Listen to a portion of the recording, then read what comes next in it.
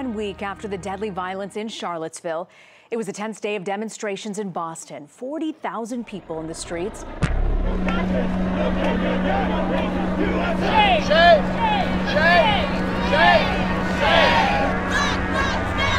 Right here. No, you're gonna say right here, this is our spot, which is hate fucking free.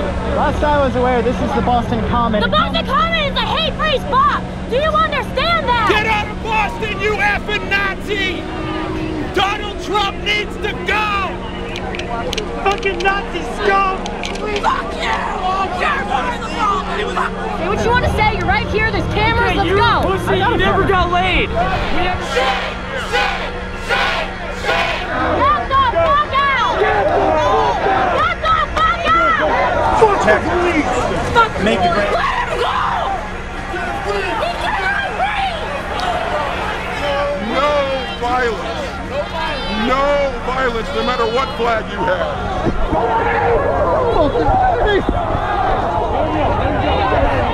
We are the most diverse nation in the world. We got every religion, we got every language, we got every culture. It was an experiment. It started right here in Boston. It was this great experiment in humanity. And now we're willing to throw it away? Are we willing to throw it away?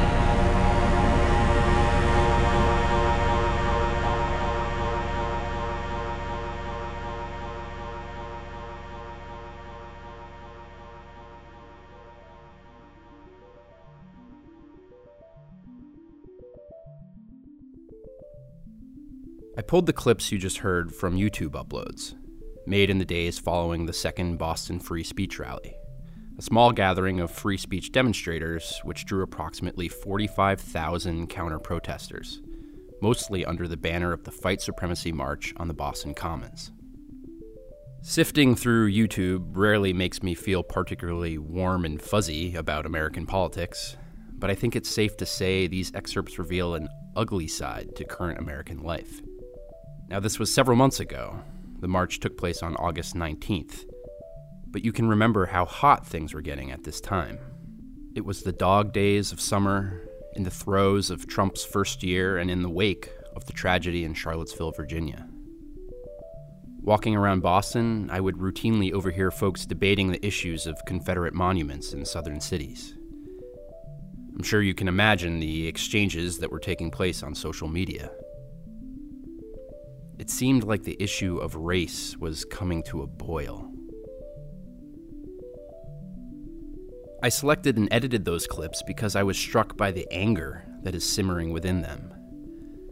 I think the source of that anger comes from a feeling of not being heard, of sensing that the other side is not listening, does not care to listen, or is only hearing its own version cranked up to maximum volume. Folks on both sides of the political spectrum are guilty of this, of course.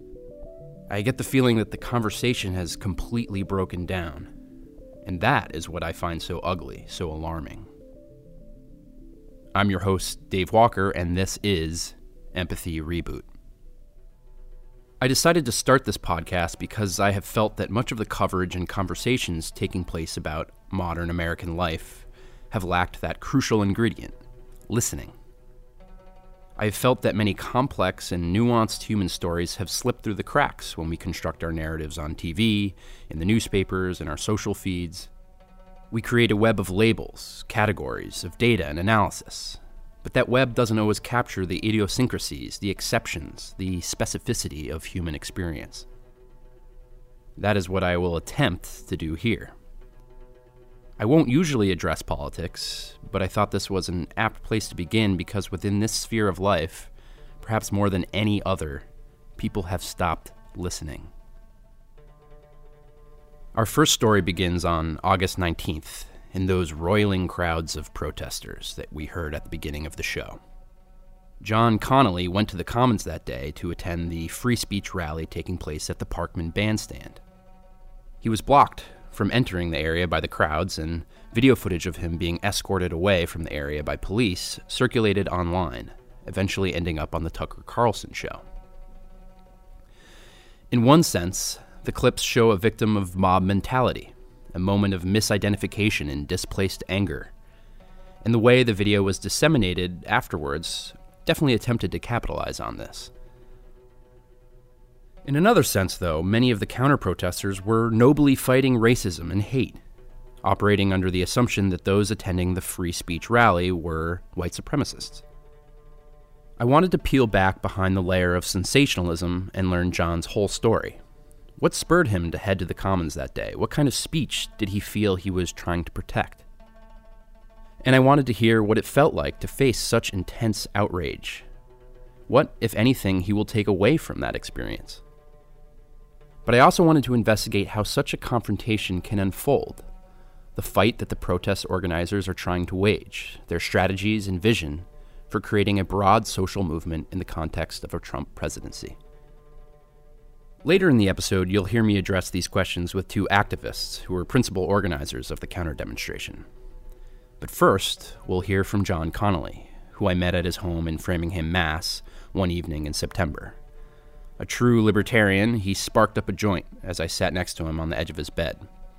A Brazilian family held a party next door, the festive sounds audible through the closed window. A Kekistan flag, we'll hear more about what that is later. It's green, white, and black, hung above his Trump flag on the wall behind us.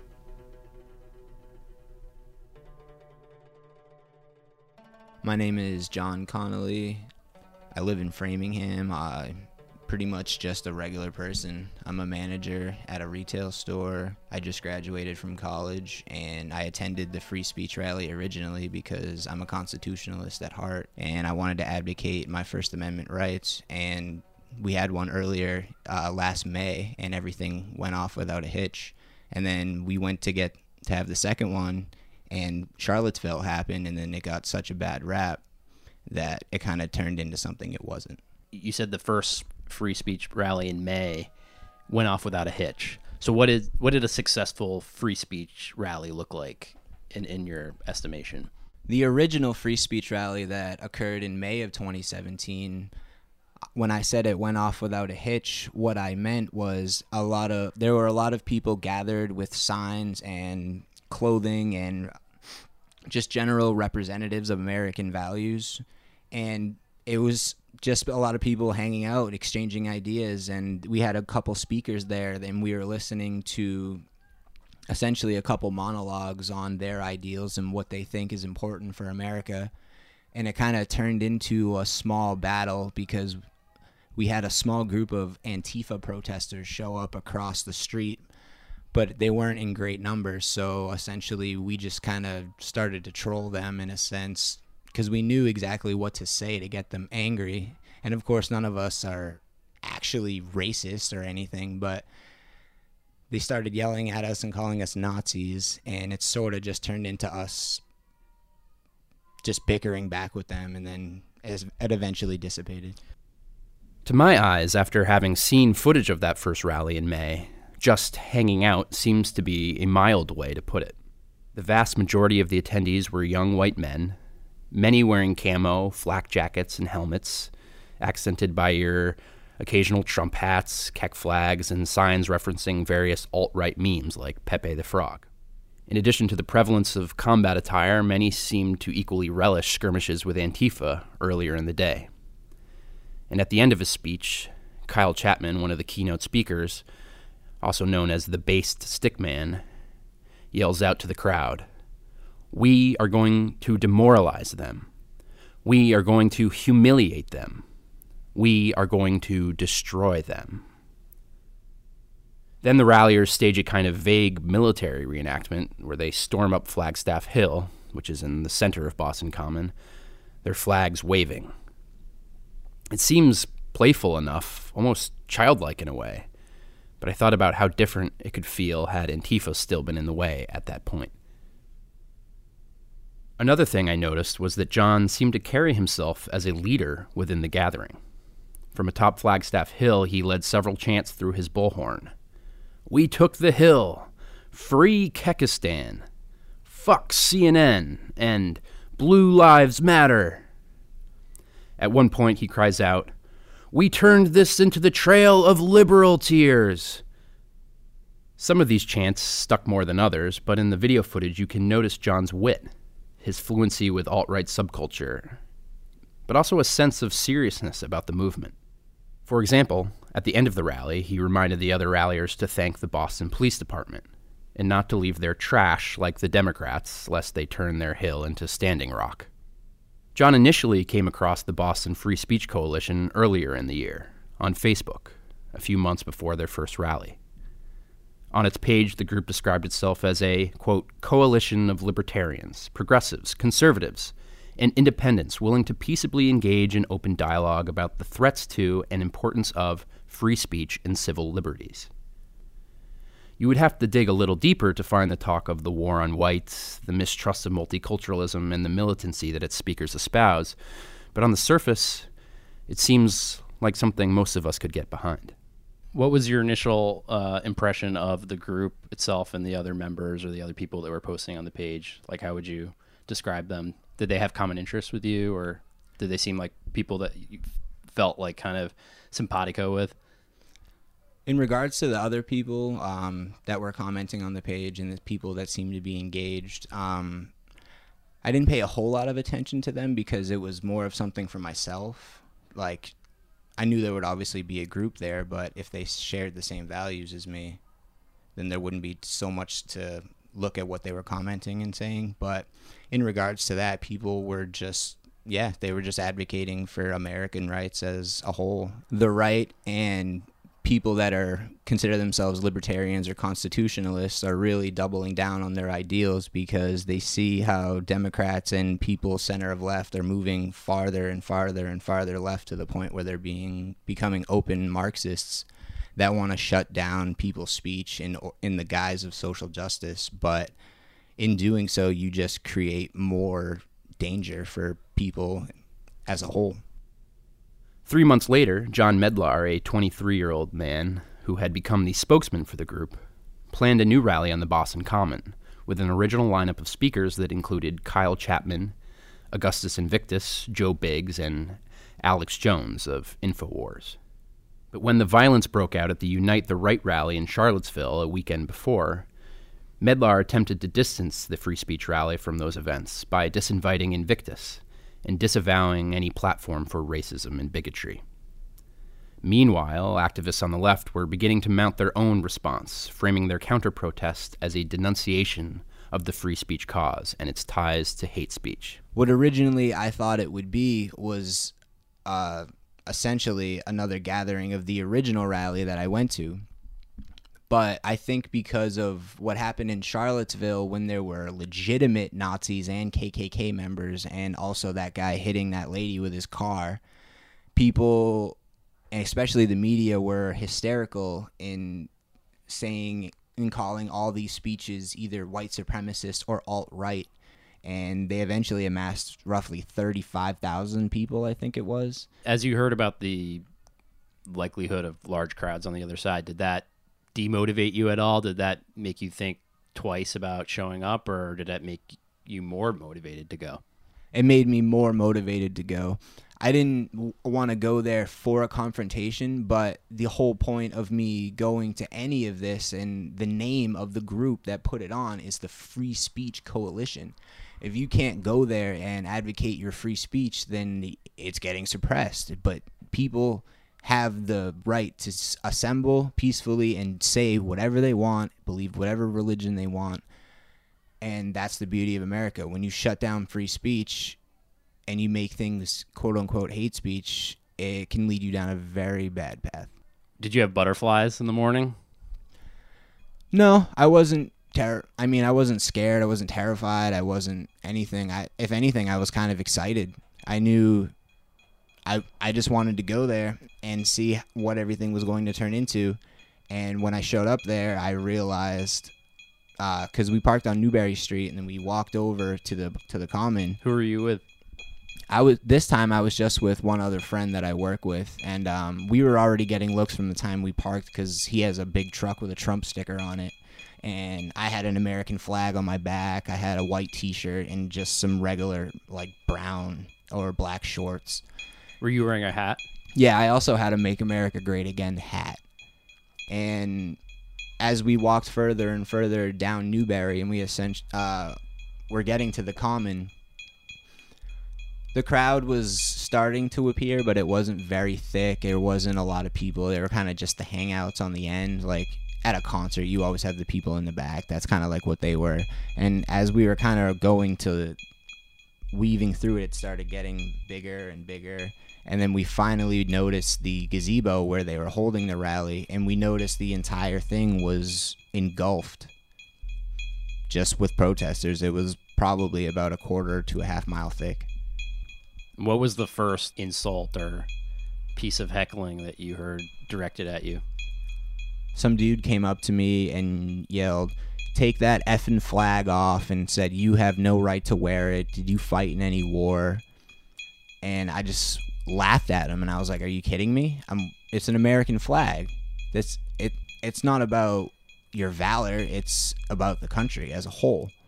Remember, everyone, like you say." And he didn't really like that too much. He just kept yelling at me, calling me a fascist. And I said, "How am I a fascist if I'm a constitutionalist?" And he was like, "Shut up and take that flag off." So I kind of just laughed at that point because I knew there was no talking to him. I started walking away. Did that interaction just kind of dissipate, more or less? Yeah, he just stayed where he was because he wasn't really about to do anything, and he couldn't really say anything. My friend was in the army that I was with, and when he asked him the same question as me, of course my friend was like, "Yes, I served in the army." And then he asked him where, and my friend went somewhere in Africa, and he just insulted him and said, "Oh, you didn't do shit." And it was really disrespectful, but we kind of just let it go because we weren't really trying to start any problems. And so we just moved along from that point, at which I saw a member of the Daily Caller gave him an interview as to what had just happened to me, and he essentially started following me around. And we walked over maybe 10 or 20 feet, and I couldn't find the entrance. So I went over and asked some police officers, and they said, "I'm not sure. Go down and ask those other police officers," who were maybe 150 feet away from us. So I continued on and came up to these other group of cops, and I asked them, and they said, "I don't know, go to the front of the gate." But in order to do that, I would have to go through this massive mob crowd. But I don't know. I wasn't scared, but I didn't want to start problems. I just didn't really care. I just went. And I went to the gate and asked how to get in. And then everybody noticed I was trying to get in. And then that's when they started booing me and yelling at me. And then I started walking away, and people started to harass me. One guy knocked my hat off, and I kind of just laughed at all of them because they were just yelling absurd things like I was a Nazi and a fascist for literally donning an American flag on my back and wearing a MAGA hat.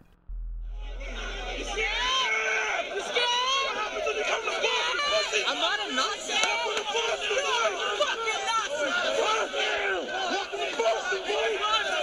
Get the fuck out of here!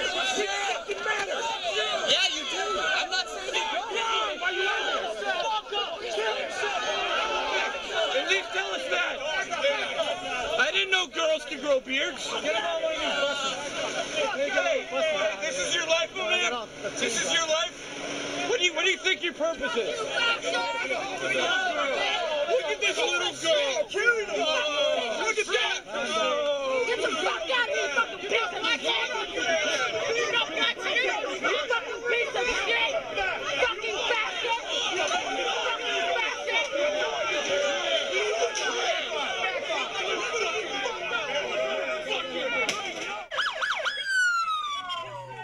I don't care what people's opinion of me is, and I think that's the beauty of America and free speech. If you don't like what someone says or you don't like somebody, who cares? Talk whatever you want. I don't care. I advocate for their free speech too. They can yell whatever they want at me. I don't care, as long as they don't put their hands or assault me. But they were throwing bottles of urine at the police, and I don't know. I was being drenched in water and spit, so I don't know. People can decide for themselves. Did you feel at any point inclined to try to differentiate yourself from what they were accusing you of? I did say occasionally throughout the entire thing, I'm not a Nazi. And one Black Lives Matter guy came up to me and screamed Black Lives Matter in my face and like kind of spit on me while he did it, and it was fucking gross. And yeah, he yelled Black Lives Matter, and I said, "Who said you don't?" And he kind of looked at me like perplexed, and at that point is when I was driven away. What percentage of the people that were there were these people that were like making an effort to go and confront you? Would you say it was most people, or is it just a small percentage? I mean, it was a small percentage because the attention would only go so many people like thick in the crowd. And there was a good chunk, maybe I'd say about 200 or 300 following down, but at any point we were eventually surrounded by the cops because they realized what was happening. And so I was essentially getting escorted throughout the entire common while getting screamed at by, because it wasn't the same people. They took me through the entire crowd, and I just got booed and screamed at the entire time because everybody noticed what was going on.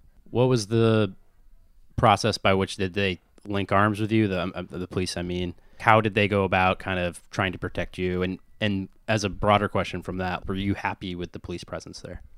In regards to how they helped me, they essentially formed a small circle around me, and just people couldn't really get to me without going through the cops.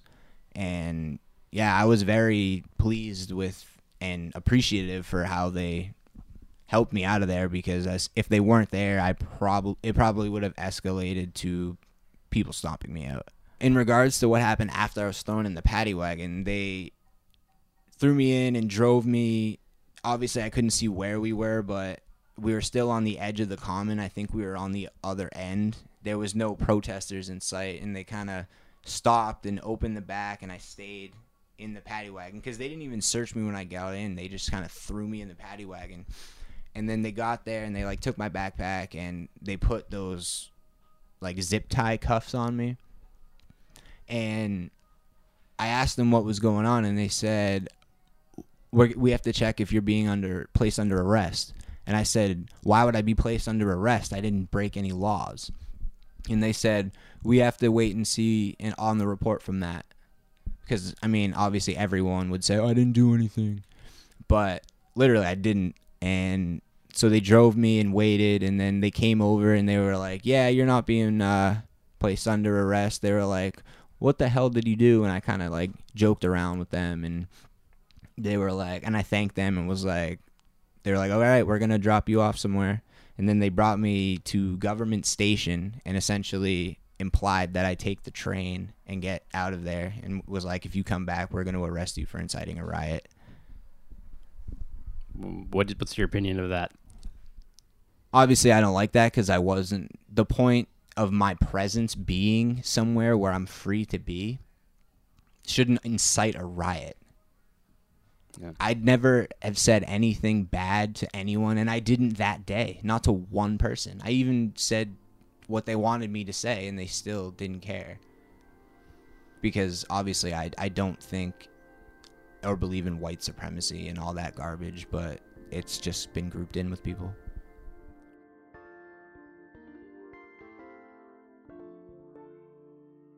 When we return, we'll hear from Tom Arabia, an organizer for Combat, the coalition to organize and mobilize Boston against Trump. He was one of the activists responsible for turning out those crowds that clashed with John Connolly and others on August 19th. But first, a word from our sponsors.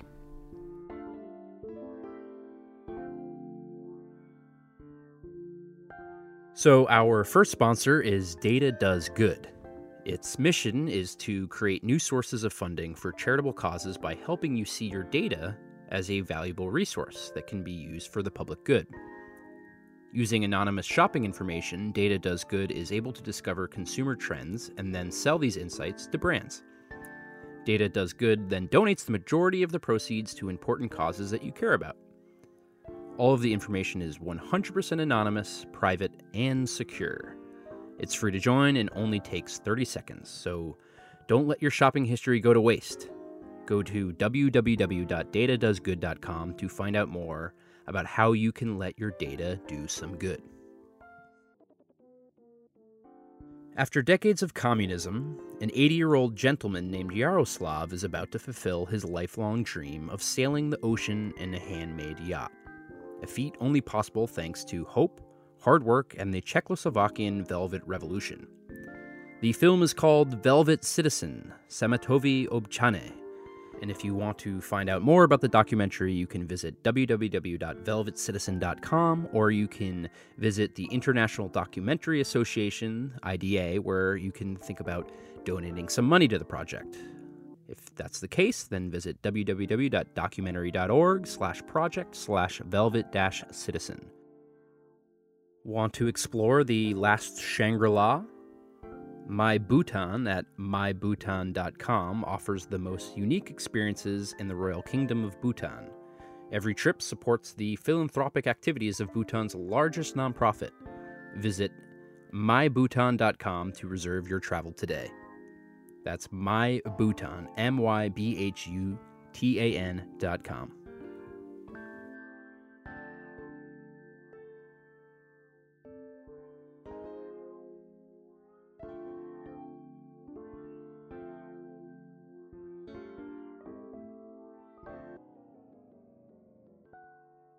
My name is Tom Arabia, and as an activist, I'm a member of Combat. That's the coalition to organize and mobilize Boston against Trump. All issues of injustice are important to us. So we have mobilized for all sorts of different activities, all sorts of different actions around Boston. When it came to Standing Rock, we did some things there and helped to support. When it came to the organization Cosecha, organized a kind of a sit-in or a blockade, if you will, a sort of human blockade to, quote, shut down the ICE facility, the South Bay Detention Center. We participated in that. We've also organized for May Day, student walkouts, and most recently we organized for the demonstration, which turned out to be quite successful in Boston, of a total of 45,000 people against what were believed to be white supremacists, organizing under the banner of free speech on August 19th. But I think we have to also be quite clear that on that day, there were two Facebook events for demonstrations that were called. One was Stand in Solidarity. One was Fight Supremacy. Okay, Fight Supremacy was the event, if you will, that garnered the vast majority of the support.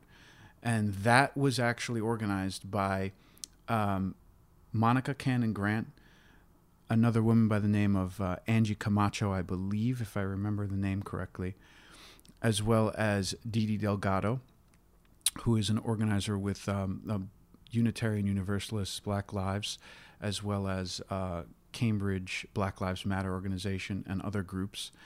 And it was under the leadership of black women who were based in Boston that a huge amount of support from all the way from labor unions such as the Massachusetts Teacher Union and others, and other groups rallied behind.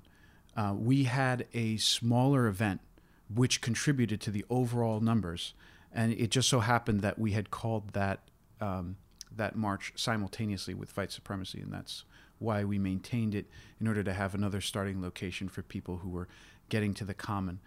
We contributed with marshals and other things. So that drew somewhere between 2,000 and 3,000 people. It's hard to say exactly. And that was called Stand with Solidarity? Stand in Solidarity, yeah. And you were more involved in organizing for that event? Yes. Okay. And so what was the timeline of that event? How does that work? At what point do you think, okay, this is going to be a good time to do this? What's involved from your end as an organizer? Well, first of all, it's important to, I think, understand that the reason why that day overall was able to be such a success is because of what had happened in Charlottesville and the way in which Charlottesville garnered national attention. And it garnered national attention for at least a few different reasons.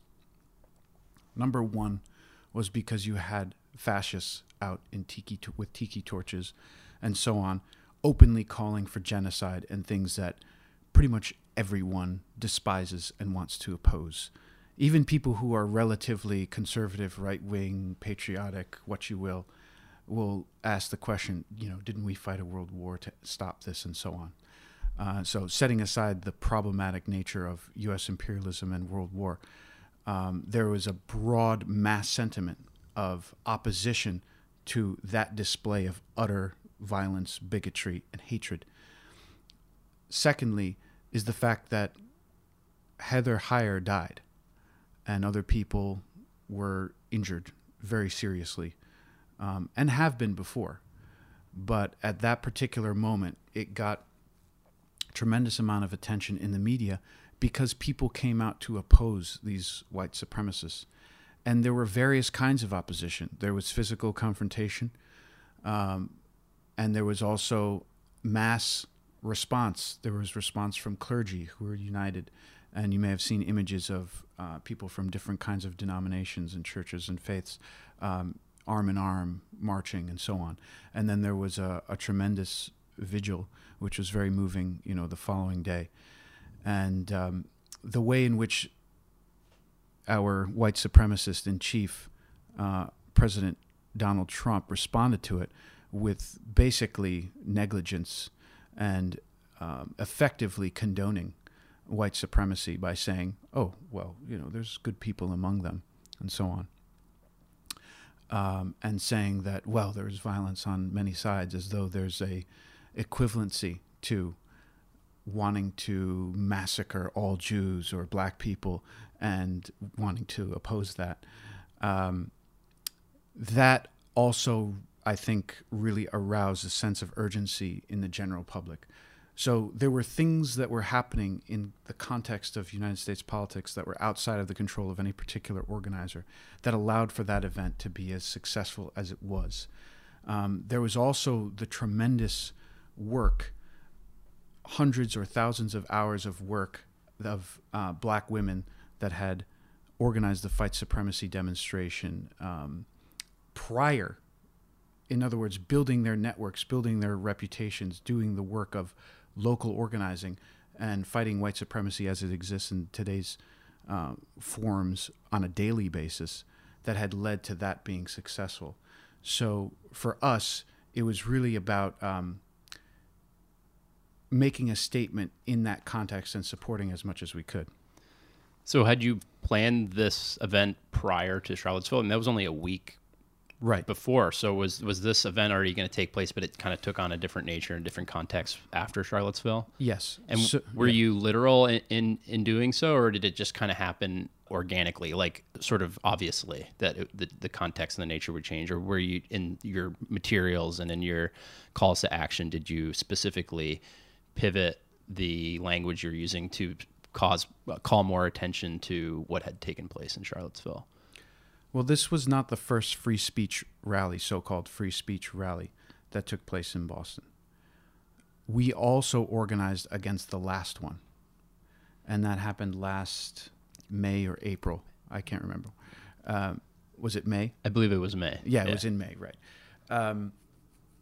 So last May, we organized something, and it was a lot smaller on our side, okay? And we put in a lot of effort in order to get attention around it, but there were really only between, let's say, 100 and 150 people that showed up. And most of them were of the far left already, people who were already activists, already plugged in, already in the know, so to speak, about activist events. But that free speech rally was one of hundreds of rallies across the country, not necessarily that are organizationally intertwined, but which have been an expression of an emboldening of the far right after Donald Trump. So we had already, let's say, had our finger on the pulse, and we're trying to plan something already. But once Charlottesville happened, it did take on a whole other character. Were you expecting 40,000 though, or 45,000? Not at all.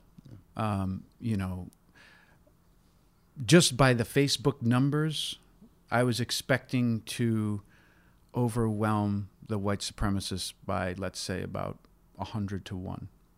It was more like 2,000 to 1, which is remarkable. And, it's more than an order of magnitude larger than what would have already been one of the largest anti-racist demonstrations in Boston's history.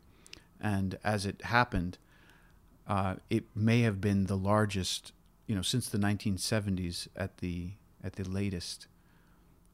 Also, one of the more militant demonstrations in terms of the mass character of people's willingness to take on very, militant anti-racist chants and being ready to very seriously oppose this kind of threat in our city.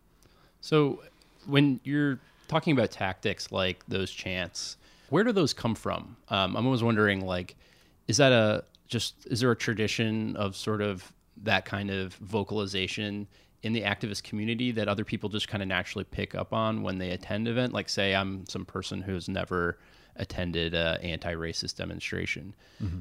Do you think people just sort of see others doing that and it spreads, or is there some sort of intentional effort on your part as an activist, as being one of those people who's more plugged in or in the know or has sort of an activist focus? Do you try to sort of disseminate those types of tactics and strategies to the people who are attending your event, or does it kind of happen more ad hoc? Well, it's a combination of the two, right? Because, you can't really have something like this without organizers and without some leadership.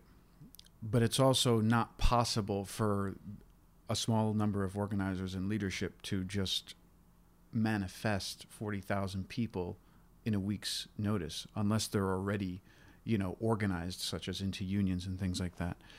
But everyone who is trying to make an effort to build these kinds of actions has to think about, what do we want to get out of this? How is this going to be the most productive? Where do we want it to go? How can we try to keep people safe? How can we keep the morale of the demonstration high? What kind of politics and message do we want to inject into this demonstration and express in this action? And it's combat in particular is not about being, top down. But we do want things to be as constructive as possible. And there is, as you implied in your question, a very long tradition going back really hundreds of years on the left, you could say, of people using chants and slogans to,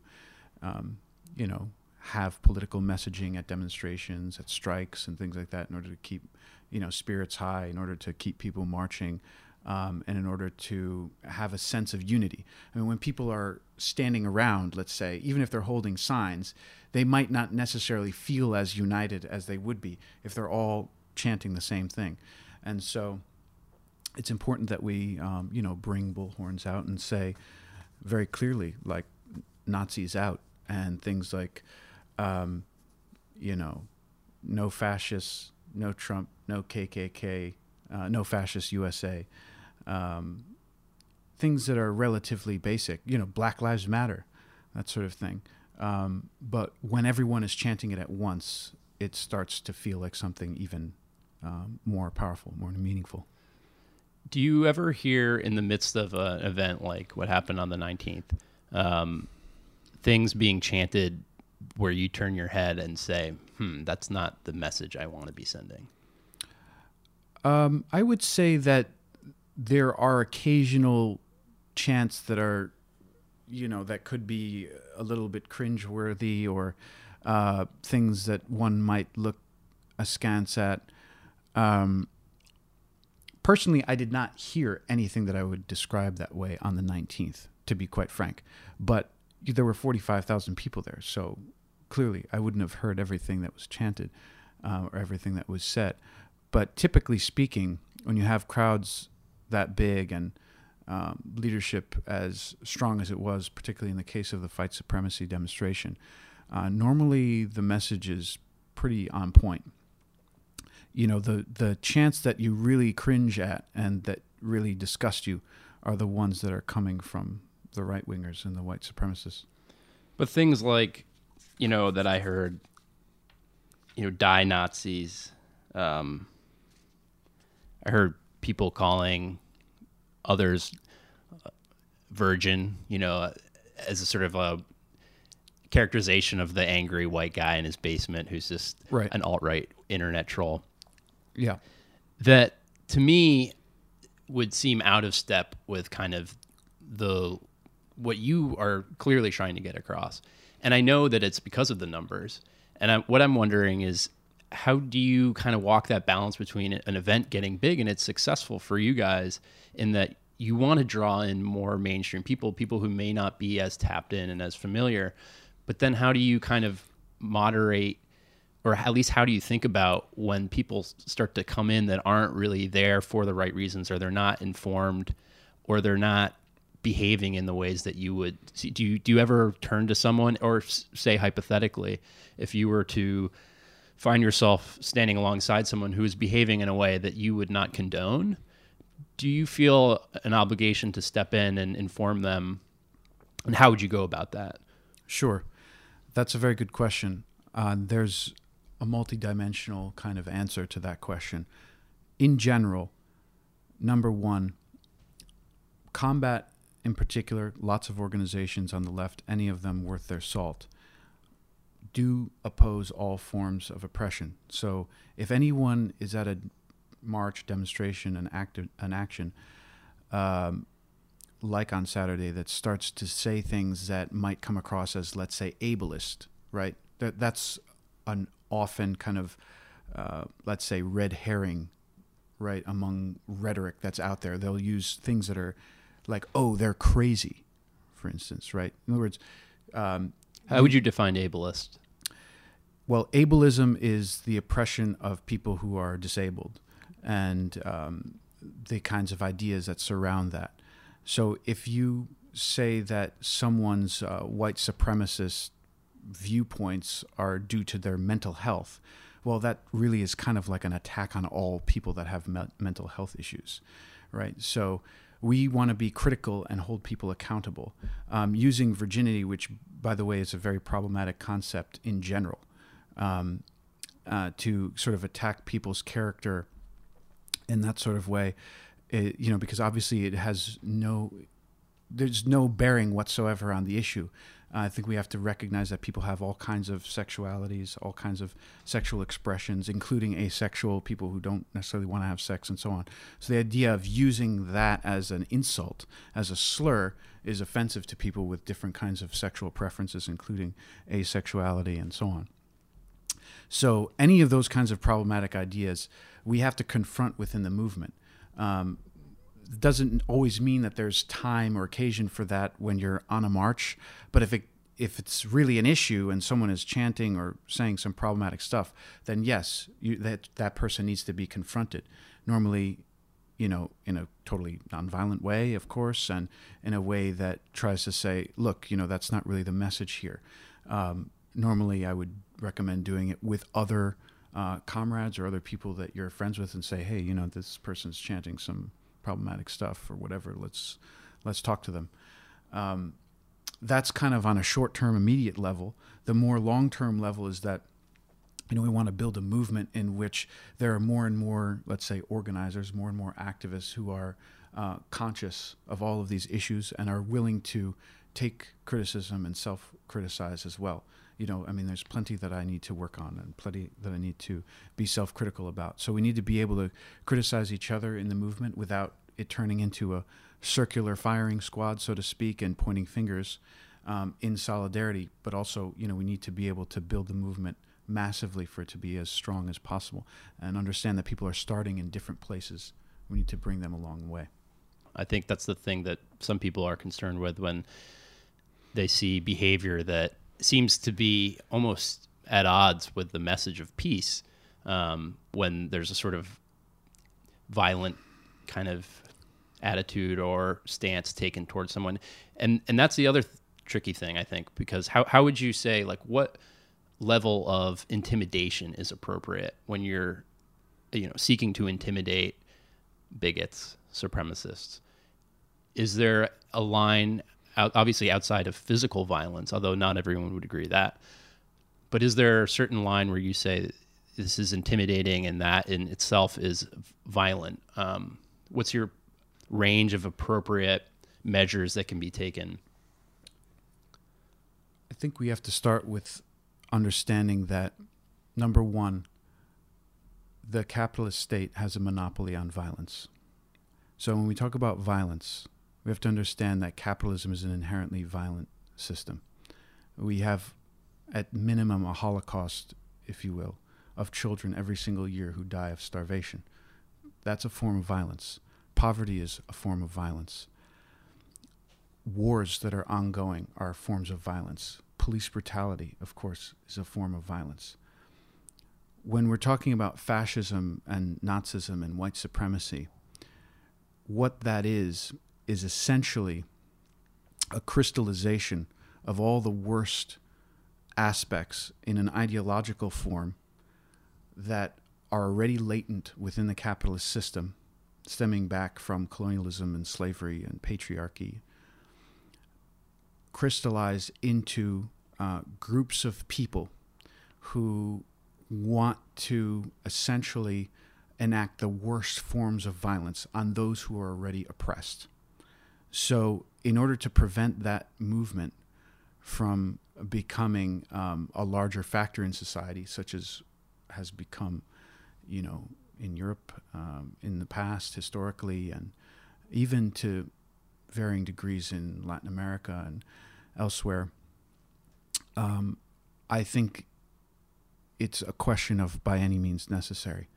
But by any means necessary does not mean that all means are at all times necessary or advantageous, right? So I think what we need to do is have a movement that is smart and is cautious, because if we use tactics that are overly divisive, then we can be dividing people who would be otherwise erstwhile supporters, and also provoking the institutions that already have a monopoly of power and violence on us. And so I think we have to be very, very careful when it comes to those kinds of more extreme tactics. But in terms of intimidating people, I have no problem with intimidating fascists to the maximal extent. Now, that said, we need to keep a spirit of unity, and 45,000 people marching is a certain kind of statement, and it happened peacefully. And as a consequence, in 36 states, there were as many as 67 rallies by far right-wing people that were canceled. And so that kind of intimidation is a good thing. I think we have to be clear about that. Intimidating people who want genocide is good. That's good. Now, when it comes to people who might be, let's say, more on the fence, hopefully they can be dissuaded from getting involved with something like that. And they can keep their ideas that are more right-wing to themselves, rather than getting involved in, white supremacist organizations who really want to become more dangerous. And do you think if someone is on that fence, on that bubble, so to speak, the sort of more intense intimidation tactics might push them to the edge, to the wrong part of the fence or the wrong side of the fence? Well, historically speaking, when they lose, they lose. I mean, you know what I mean? So there might be some people who turn in that direction, but it's mostly not, right? So, for instance, you see now that there have been some white supremacists who have been doxxed, meaning their information has become public. Now, that's something that we need to be very careful about, because if you dox the wrong person and label them as a white supremacist, then that could ruin their lives and they could be innocent. So that has to be we need to be very, very careful about that. But for those who were seen with tiki torches and so on, and who have since been fired, they've lost their jobs, or they've since become pariahs in their community. That's actually a good thing. You know, public shaming and calling these people out is necessary. And if people are therefore intimidated in the sense of, oh, you know what, I don't want to show up at a white supremacist march because, you know, actually people might not look at me the same way, and therefore that means of their organizing in a public, emboldened fashion is decreased. That's actually a good thing. But we also have to keep our eyes on the prize, if you don't mind my making a larger point, because it's not just about the diminishment of the far right's organizing capacity and potential. It's also really about, what are we trying to do? We're trying to create a society that is more equal, that is more liberated, that is where wealth is distributed more fairly, in which justice is distributed more fairly, in which there aren't attacks on black people by the police, et cetera, et cetera. So organizing against the far right is important, but it's only a means to an end in terms of building broader social movements for social justice, for immigrants, for LGBTQ, etc. It seems like what you're saying is this consciousness raising is just the first step. There has to be something tangible, specific, actionable down the line.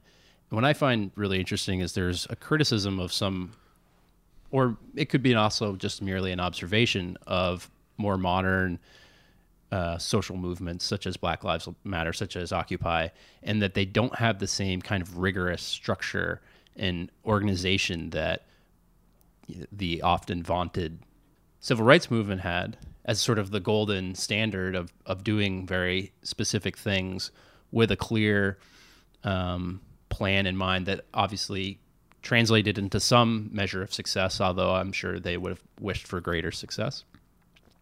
But there's this conversation around a lot of the social movements that are happening that they are sort of diffuse, that they don't have this like nucleus, they don't have a brain inside of them that is creating that smartness about the tactics that are used or about the measures that are used.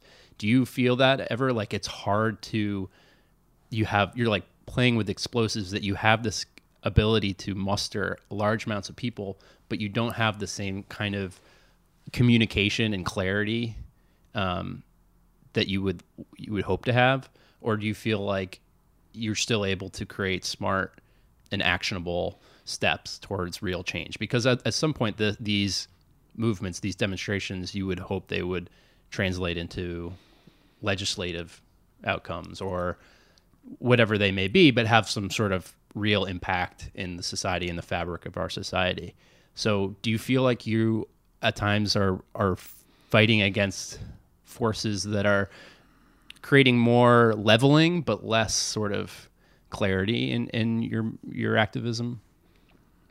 I'm not a historian and I'm not an expert in terms of being able to compare these things to a meticulous and scholarly degree. However, I would like to remark that the current existing infrastructure of the movement for Black Lives or Black Lives Matter movements and organizations in various cities does have a tremendous reservoir of very articulate, very intelligent, very conscious individuals who are very, let's say, clear and coherent about what their goals are and what they're trying to do. And so I wouldn't underestimate that for a second. And I think if that's not clear to you or to anyone, that they really should go and investigate, because these movements may not be as, let's say, coherently united behind one personality, such as Martin Luther King Jr. Or Malcolm X, as may have appeared historically. But that does not mean that they're not extremely thoughtful and they're not ongoingly active. And it's actually because of that thoughtfulness and that ongoing activism that something like the Fight Supremacy March was possible.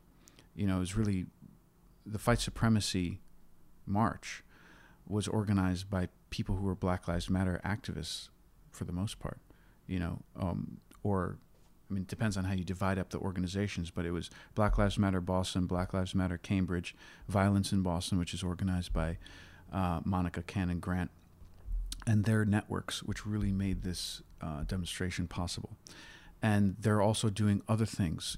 For instance, in Boston, there's the Deeper Than Water Coalition. So that's a coalition of several organizations who are trying to draw attention to injustice in the Norfolk prison. And essentially, that prison has been officially assessed to have water that is subpar in terms of its drinkability. And so you have people getting sick, really, from just using and drinking the water there. So Deeper Than Water is trying to draw attention to that. There's lots of these kinds of initiatives that are going on. So that's the first thing in terms of highlighting the tactics and intelligence and consciousness that already exists. But it's true that there are lots of different organizations, none of which have an overwhelming amount of power and ability to mobilize masses of people at any time. That's the current state of the left in the United States right now. And so, we're in a process of building, and I think it's through mass demonstrations and through working together in ways that are genuine in solidarity that will build more unity and more coherence to the movement in general. I do want to get to what I think is the hardest thing for me to ask, in that I think one of the bigger narratives that has come out of what happened in Boston on August 19th is that the boogeyman was never there, and that there was a misidentification of people that were attending a free speech rally as Nazis or as white supremacists. And I know you've commented that a lot can happen under the guise, right, of a free speech rally. Right. But it did seem like in leading up to the event that the organizer made a sincere effort to disavow white supremacy and try to deny his event as a platform for such people. Did you feel like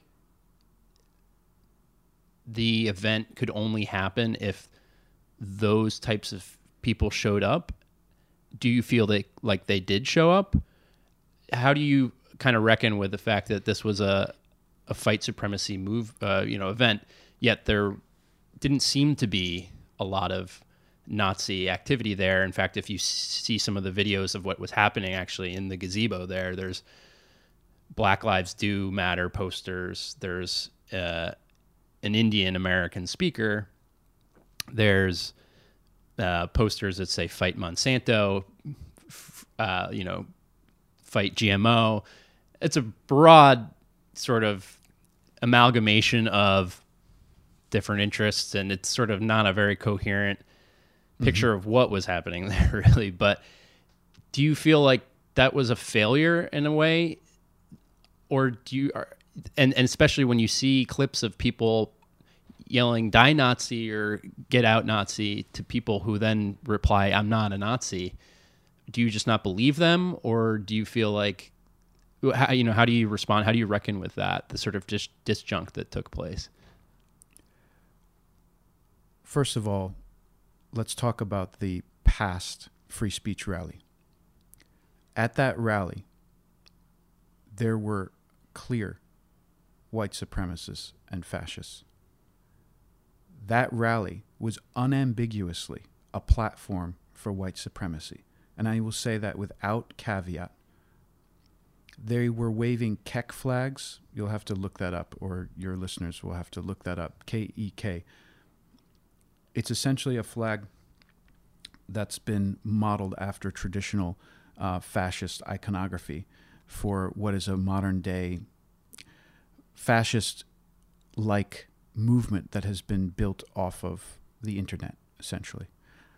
So KEK flags, 3%er flags, that's another racist organization. there were Oath Keepers there, and there were Proud Boys, and there were other organizations represented who were clearly white supremacist in orientation, in varying degrees to varying degrees of severity. But we visited some Facebook pages of some of these folks who were involved with the last free speech rally, and they were openly calling for the extermination of all Muslims, etc. So the fact that they didn't show up because they were scared, that's not a failure. That's a success. That was the success of our demonstration, telling them, you're not welcome and you should be scared. You actually should be scared to show your face in such an emboldened and in such a unapologetic way, calling for the extermination of people of color and so on. That is an absolute unequivocal success, and they had as few people as they had because of the size of our demonstration. That was also why their messaging changed and why they were much more, let's say, nuanced in saying, oh, no, we support free speech in general, and so on. If, to whatever extent, there were signs with positive messages, Black Lives Matter under the gazebo, great, fine. No problem from me with that. But the issue becomes that they are not all idiots, and they can be rather chameleon-like given the way the wind is blowing. And I want to give a more concrete example of this. One of the demonstrators in Charlottesville was based in Boston. You may have seen a story that Time ran about him. I don't remember his name. He was an 18-year-old Trump supporter who went to Boston University. One of the questions that Time asked him was more or less, well, are you a white supremacist? What do you think about this claim? And he said, well, I'm not a white supremacist. I just am there to oppose multiculturalism and immigration. Think about that. There's actually no clearer way to identify a white supremacist than if they oppose multiculturalism and immigration, right? So, of course, he's a white supremacist. He might not identify that way. He might merely identify as a Trump supporter. This is the way that these movements are built. It's not that there's a ready-made class of people who are self-identified Nazis and so on. There are those people out there. But there's also a hardcore, let's say, of Trump supporters. In fact, polls show that there's about 20% of the country who would support Trump no matter what he does. That's literally a reply to a question, that they would support him no matter what he does. So among those people who are clearly far right, there is enough of a sentiment, enough of a ferment of right-wing, white supremacist-like ideology for people who are already more hardcore, who are already in organized forces to recruit from and to build a movement out of, right? And so that's how the free speech rally and other such rallies of the far right function. They're people who are consciously trying to build a movement which is seeded from people who are not already all consciously far right, etc. They might have varying contradictory ideas. And so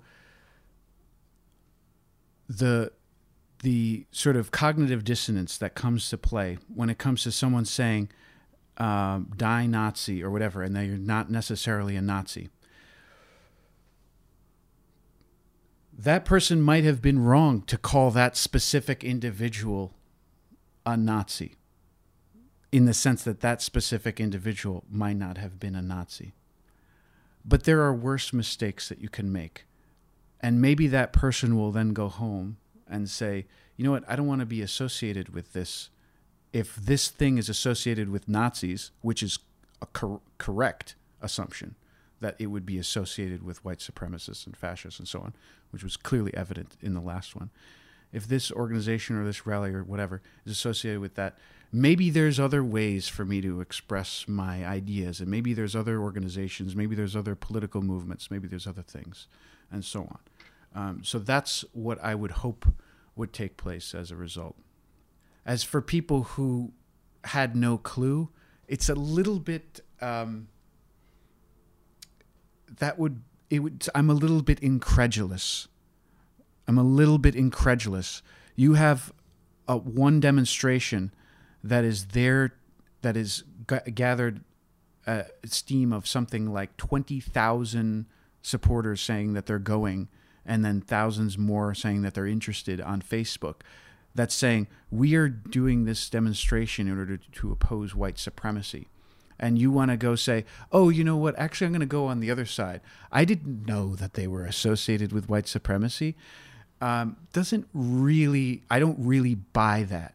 It doesn't mean that they're necessarily a fascist, but they're actually willing to go out and take a stand on the opposite side of people who are opposing fascism and who are being led by black women, working class organizers based in, Roxbury and Dorchester and so on.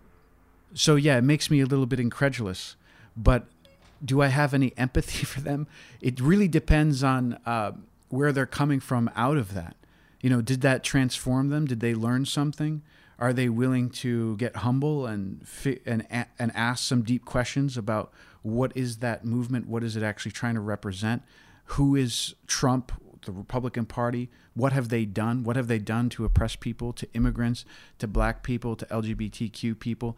If you can actually get with the program and start questioning some of these beliefs that you might have that actually reproduce and reinforce oppression in society, then sure, I'll have that conversation,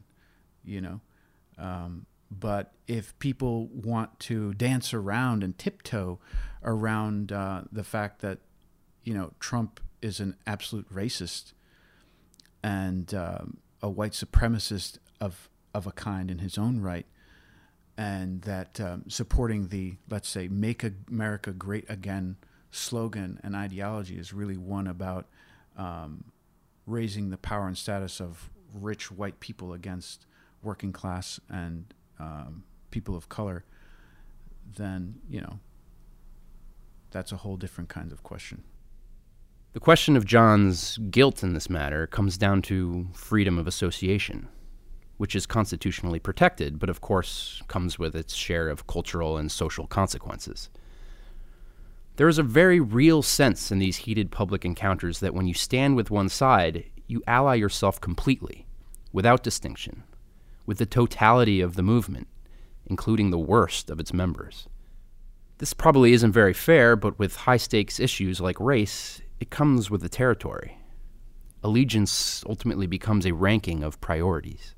Were there any people at either rally that you might say there's something about either what they're wearing, a poster they're carrying, a thing they're saying, where you might understand why someone might mistake them for a white supremacist? I mean, I see it happen all the time. I don't know where it originally derived from, but it's essentially the way leftists look at it is anyone right-wing is like a Nazi and hates immigrants and equality and whatever. And yeah, I don't know. I don't know if that began in the media or what happened with that, but essentially it became, if you advocate for or don't advocate for socialism, then you hate black people. Were there any specific, and it could still be a misidentification of, someone seeing something, but were there any things that you think, flags, shirts, signs, hats, whatever it might be, that make people think white supremacy? And not just a Trump hat, but something beyond that at either rally. I did see people at the first rally with a Confederate flag, and I understand both sides. If you take my opinion and make it irrelevant, because it should be irrelevant to everyone's opinion, that's their freedom of expression. As much as I don't agree with the Confederate flag and think the Confederate flag is kind of loserish, literally, I believe anyone should be able to fly it if they want, just like the left flies their Soviet flags in protesting our rallies. And I believe that's their freedom of expression and freedom of protest to counter-protest what we're saying. I also asked him about the green Kekistan flag that could be seen flying at the first rally and that hung behind us on the wall of his room. This is where the interview takes a comedic side. I can't even say it with a straight face. Kekistan is a completely ironic, fictitious country that was made as a reactionary meme. What was the meme what was the thing that it was reacting to? Just to troll liberals. If they're gonna get mad by a meme, then of course. And if someone gets their jollies by somebody like losing their mind and people fucking with people, then.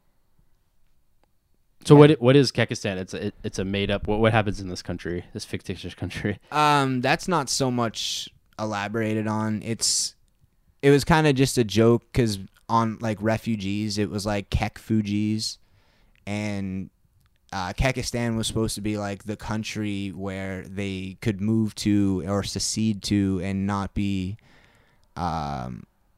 dominated by, as they would say, normies, which is fucking liberals essentially, or just leftists in general, or people that want to like social justice warriors. So it's a refuge for people on the right essentially that they can go to and live the life without being sort of subjugated to liberal ideology.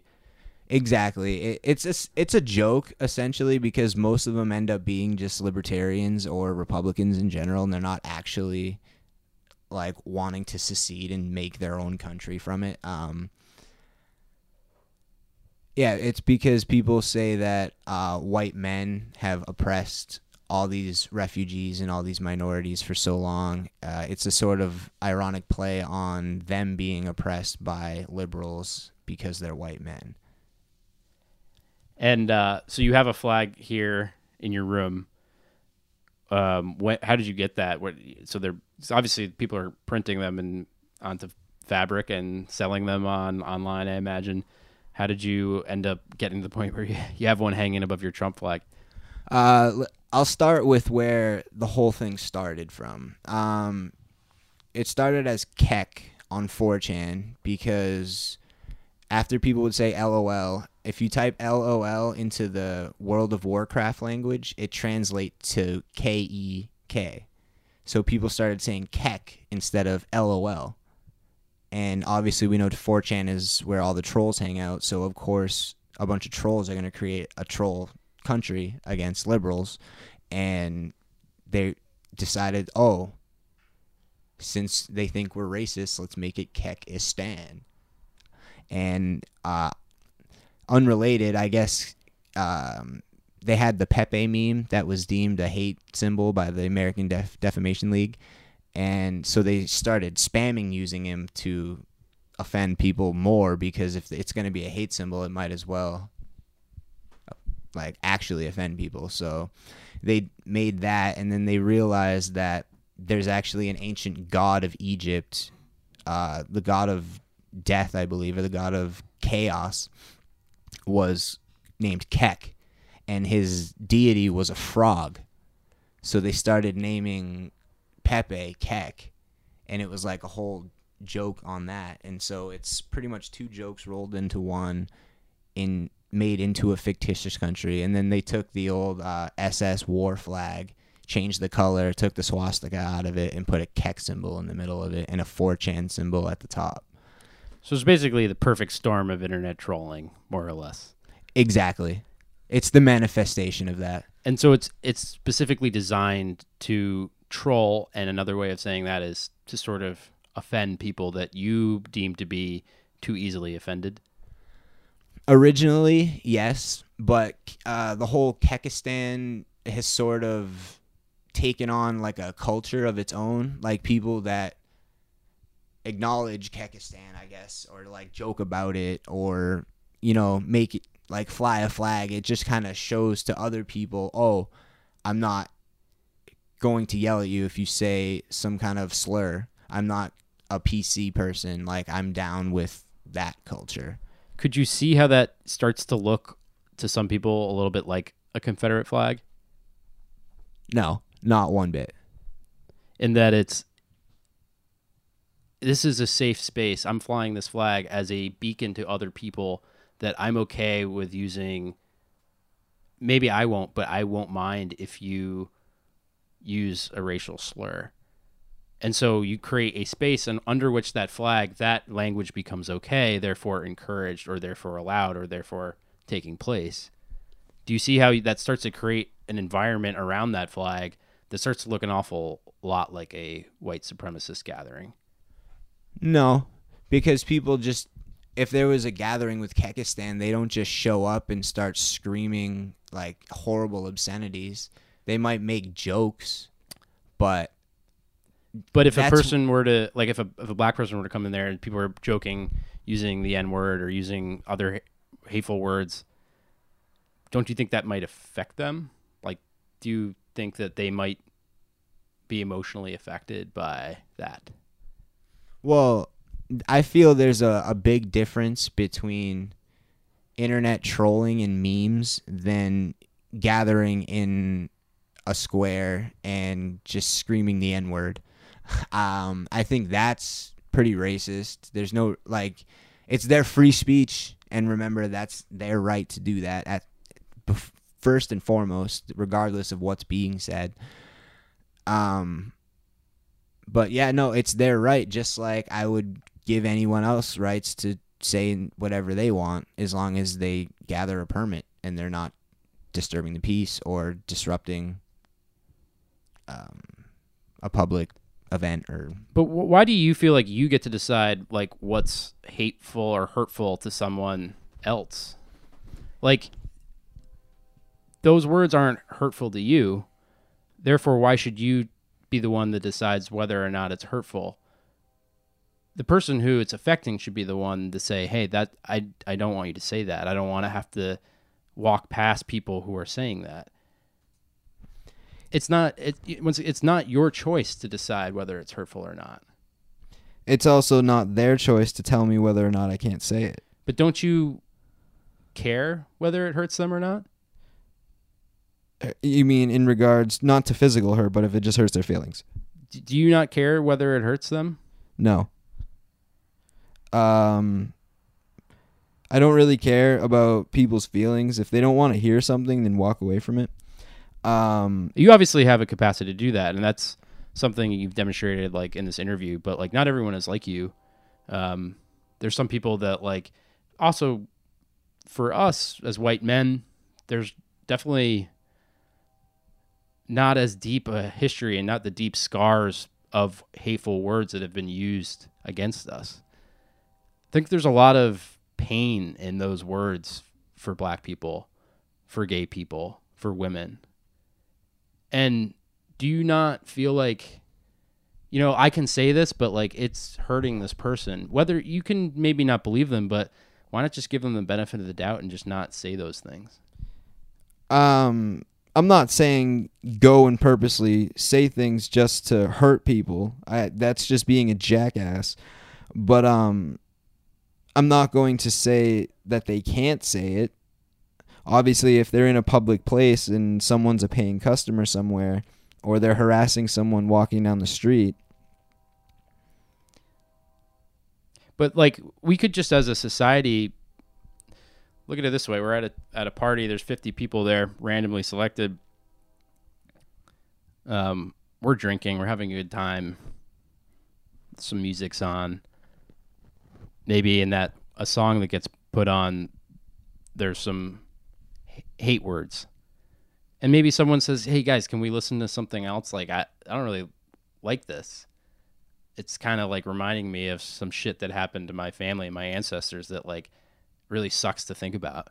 Don't you think that group of people would decide, oh yeah, let's change the song to something that's not going to make this person feel this way?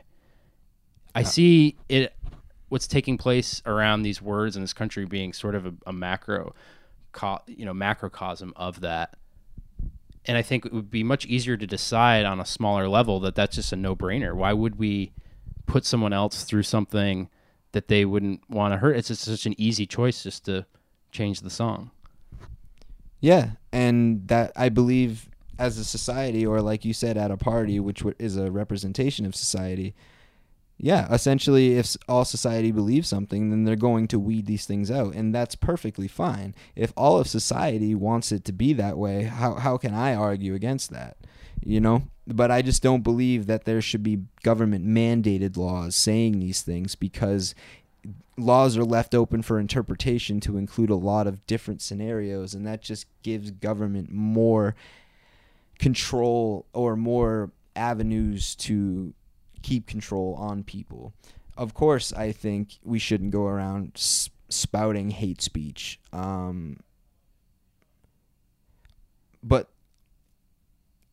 that's the thing. People can just not listen to it. They don't have to be forced to listen to it, because you can't force me to do anything. All you can do is force me not to infringe on someone else's right. But if, say, you were a black guy that on your walk to work every day, you live in Richmond, Virginia, and you got to walk past the statue of Stonewall Jackson or some Confederate war hero, or you have to walk past a public building with a Confederate flag. I mean, in that sense, you are being forced. You can walk away, but you got to walk past that again tomorrow and then the next day. Do you feel like it's always that easy just to walk away from something? Yes, because nobody's forcing them to look at it. Just because you walk by somewhere that makes you offended on some level, to the point,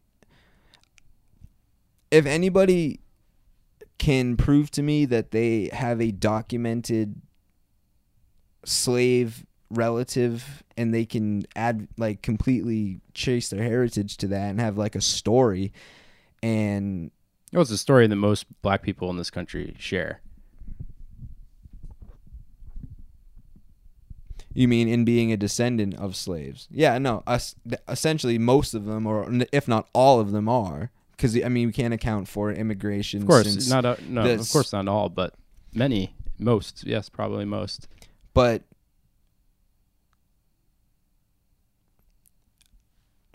I mean, I agree, and it's their right to be upset about it. And I'm not agreeing with slavery. Of course, I think it's detestable, But if an entire culture or a society wants to erect a building in memory of someone that not necessarily fought for what the narrative was, if you want to even say it was about slavery and not states' rights, then you can say not all of them needed to believe in it, just like the quotes from Robert E. Lee. He didn't believe in slavery, but he lived in the South and the state seceded, and he was part of the military, so he joined the Confederacy. To say that people are inherently racist or want slavery to exist just because they fought for the Confederacy is kind of, I don't know, you're putting them in an unfair box.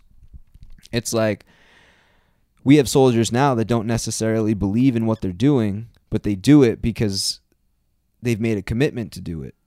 And they're fighting for the country, and they're essentially taking orders. So if they erect a statue now of like David Duke, the leader of the KKK, then yeah, that's stupid, because the guy's a piece of shit. His ideology is retarded, and it's a waste of taxpayer dollars. But to tear down or to remove or to put restrictions on speech because it's going to hurt somebody's feelings when they just don't have to pay attention to it, I think is a little ludicrous, because then anybody can say that something offends them. And like, again, you're setting that precedent, and they should want to be reminded of it so they can have the opportunity to, it's almost like a motivation. Like in my life, I've had a lot of hardships, and my family has had many, many hardships, and I wouldn't erase that or erase any of those scars, so to speak, because it taught me a lesson. It taught me how things used to be and how bad things can be. But once you progress and you start to get more opportunities, you can better your life if you really want to. So I know people can do it. Sometimes it's harder than others, and I know it, and I agree with that, but it's on an individual basis, just like I believe rights should be individual. The iconography of the alt-right may be tongue-in-cheek, but it offers a convenient slippage, allowing its various light factions to coexist with more extreme groups while maintaining an ironic distance. John tends to play down the seriousness of these images, and while I do believe he is sincere in this, his flags, signs, slogans, and memes nevertheless foster offensive speech and spread the growth and emboldening of right-wing extremists. These signs have real implications both because they send signals to like-minded ideologues, but also because they inspire resentment towards those who seek to discourage hate speech. While John and his fellow trolls and provocateurs may attempt to drain fascist and racist imagery of its history, that history is much more real for marginalized groups that still feel they are suffering from the pain and injustice of the past. Ultimately, this is the central conversation that provided the backdrop to the events in Charlottesville, and subsequently to those in Boston a week later. Whether the government has any responsibility to regulate the signs and symbols of the far right. And if that responsibility will be limited to the private sphere, what are the socio-cultural repercussions for those who brandish those images? How vigorously will the mainstream reject them? Do they have a legitimate case, or are they just trolls? Of course, this conversation requires the voices of people of color and other minority groups. I kept feeling as John and I discussed Confederate flags and monuments, racial slurs, and affirmative action, that we were ill-equipped to convey the gravity and relevance of the debate. Here we were, two white dudes sitting in a bedroom, one smoking a joint, the other sipping a beer, trying to wrap our minds around something that didn't necessarily weigh on our hearts. Angie Camacho is exactly the person for whom these questions hit close to home. She works for Action for Boston Community Development, New England's anti-poverty agency. As a financial social worker, she empowers low-income families by providing financial training and tax assistance. But more broadly, she is a community organizer in Boston, addressing issues of tenancy preservation, education, and health access. I met her in South Boston a week after her campaign for city councilor for the 7th District. Angie was one of the original organizers of the Fight Supremacy March. Following the horrific events that took place in Charlottesville, she met with Monica Cannon, the founder of an organization called Violence in Boston. Together, they began hashing out an event that was initially called Block the Bandstand. As RSVPs to the Facebook event began to pour in, they called in Didi Delgado of Black Lives Matter Cambridge and rebranded the event to Fight Supremacy. Angie remained focused on ensuring that the event was safe and peace-focused, still while maintaining a strong message, of course. But she also wrestled with fears that the violence in Charlottesville could happen again. It's a dangerous undertaking. I had a number of people who asked me not to do it, who were afraid of my life, or afraid for my life, rather. And some people who were just afraid of theirs, just said, I'd like to support you, but I'm not willing to put my life on the line.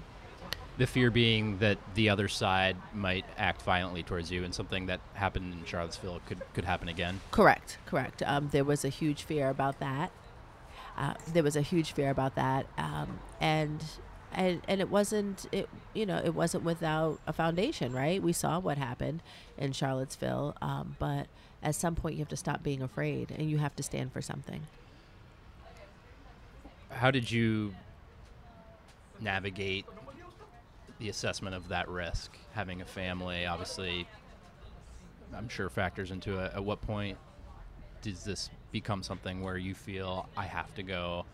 And would you have been less likely to take up a risk like that prior to Charlottesville? I would say yes. I would say before Charlottesville, I was more thinking about what I need to do as a single mom. I'm very active in my community and civic leadership issues related to what's impacting my local community as it relates to economic empowerment, housing, senior issues, youth issues, public safety, etc. And there's a lot to do even in that. And so where there was already anti-violence groups and, already moving in that direction, I didn't feel a need necessarily to take such a stand. But being a single mom, as much as I'm concerned about what happens to me, and then my son not having someone necessarily care for him, more importantly, my son needs to see that there are times where you need to take such a risk. You need to stand up. You need to put your name on the line. And sometimes you need to put your life on the line. And other people will follow you. And obviously they did. Thankfully they did. But it was a very real fear. So to pull something off like this, obviously you need to have a prior ties with the community. You need to have a base or a reservoir to pull from in order to get those kind of numbers. How does that work? What are some of the other groups or initiatives that you're a part of that allow you to muster these kinds of numbers, and how exactly do you go about reaching out to those different constituencies that you have as an activist to bring them to something like this? And were there any challenges in that effort? I think what would have normally been a challenge for us was taken away by the severity of what happened in Charlottesville. I think there was a unifying sense of anger and responsibility to respond somehow. I think that was really the catalyst. However, it's a testament to what Monica, Dee Dee, and myself do in our community every day, because you can't just say we're hosting this and people follow you into battle, and you're an unknown. That doesn't happen. So one of the encouraging messages that was so humbling but also encouraging was, yes, we'll follow you anywhere, because they know of our work fighting with Monica's group, fighting in regards to the violence in Boston, with Dee Dee and Black Lives Matter in regards to making sure that that there's equity in the Black diaspora, and with my work being multifaceted in a number of issues around economic and just opportunity inequalities that stem from issues around white supremacy, bad policy, etc. So it's something we do every day, and people knew that. And it's obviously a natural extension of the work that you're already doing. Right. Absolutely. When it's your heart's passion and your life's work, you don't have to do a lot of convincing, because people see that that's your investment every day. At the event itself, did you address the crowds? Did you give any kind of speech? And if so, what did you say? I did. I gave an address at the kickoff and actually at the park. One of the things that resonated most for me was the need to make sure that this was more than a moment, but an actual movement. We can march and, we can say we're angry, and it's easy to talk about what we're fighting against, but it's a lot harder to stand for what you're fighting for. What you're fighting for requires that you move forward and that you invest energy and continual energy until something happens. And so we have to increase the sphere of influence on that work. And for me, it was about making sure that people committed to their areas of interest in fighting the issues of inequality that they see in everyday lives, because we all can't do it, and the small group, comparative to the group that followed us, can't take it on 24/7. It's going to take all of us to be involved in some small way to have a huge impact. So that is a criticism sometimes of these big demonstrations. It's sort of the other side has a term that they like to use called virtue signaling, and that's to mean that people go out, they pat themselves on the back, they said, I did a good thing today. They're part of a big explosive event like this, and then they go home, and then they don't carry that momentum towards substantive action following that photo op kind of moment.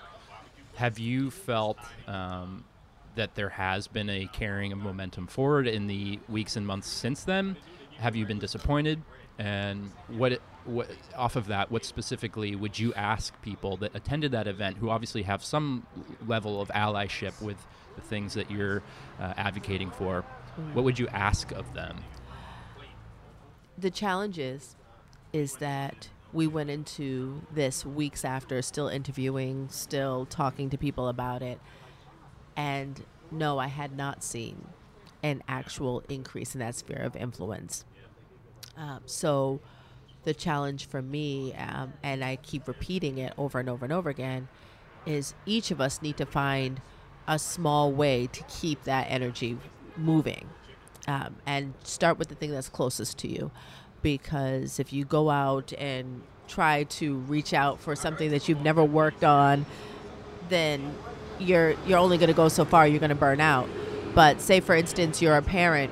What are the inequities happening at your school that are impacting us, because we know that there's such a high percentage of low-income families that they're not getting the same quality education. They're not getting the same access to advocacy when issues arise, etc. That's something that you can do if you're a parent. If you're just a local resident and a homeowner, how can you make sure that if you're renting, that you're renting equitably to people so that there's access to affordable housing? Those are the things that we can do, that don't necessarily need a new conference, a new event, etc. There's things that we could do every day, and it doesn't mean it's not happening. I just haven't seen a wave of that effort to be able to know if it was a success or not. Do you think that connection between the oppositional stance towards something like white supremacy is people make that connection in their mind to the smaller everyday work that's advocacy for something? I don't think that there's always a connecting the dots between those things. Do you think that's part of the problem, that it's more than saying, it's not enough to simply say I'm against racism and white supremacy? You need to also say I'm actively invested in improving the lot of marginalized or oppressed peoples.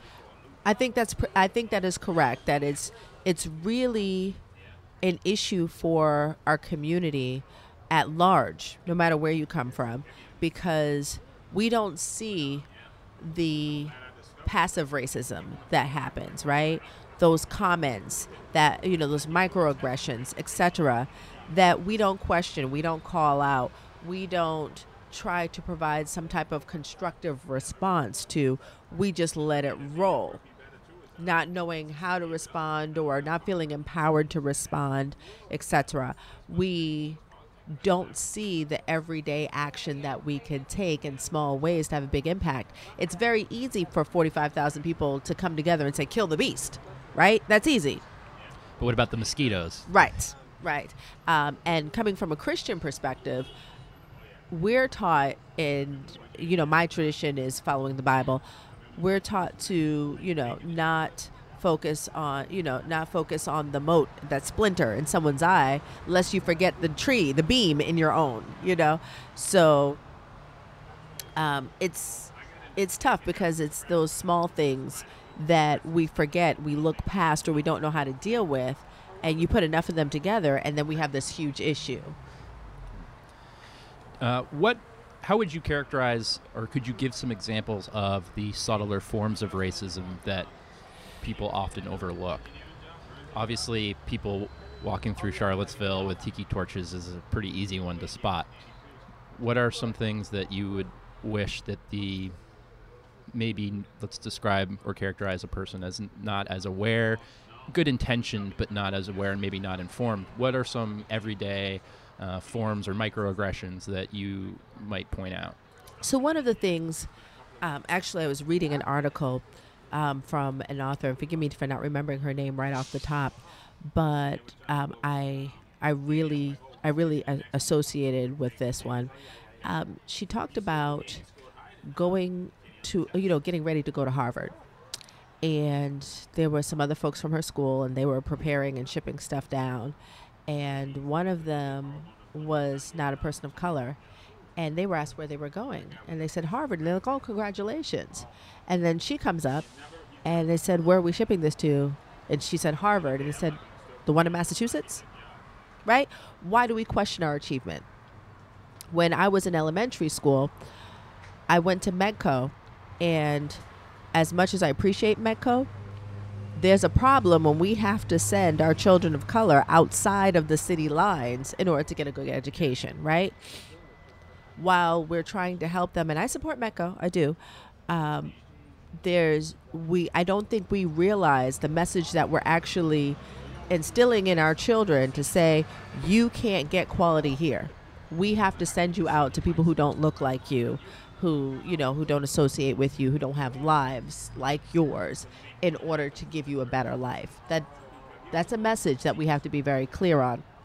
And I was part of a group where my cohorts, where I was the only one taking advanced classes, and they sat me down.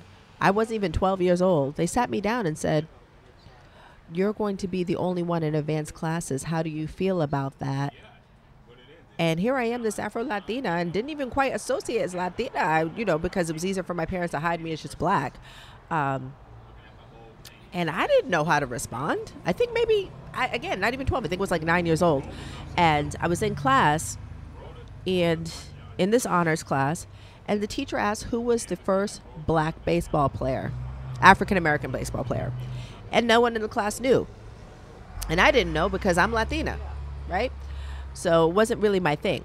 And the teacher, being frustrated, looks at me and says, well, why don't you know this? Why is it that I have to carry the banner for every single black person, and I'm supposed to know every achievement? Do we know who the first white baseball player was? A lot of what you're talking about would seem to be part of the objectives, creating access to power, creating equity of Black Lives Matter. You made it clear before the interview that you're in no way affiliated with them. Is there a specific reason for that? Do you agree with their movement, both in terms of objectives, but also in terms of tactics? I don't agree with them. I don't. I appreciate their stance. I appreciate the fact that they move in the manner that they feel is necessary for such a time as this. And there are a lot of brilliant people in Black Lives Matter. However, I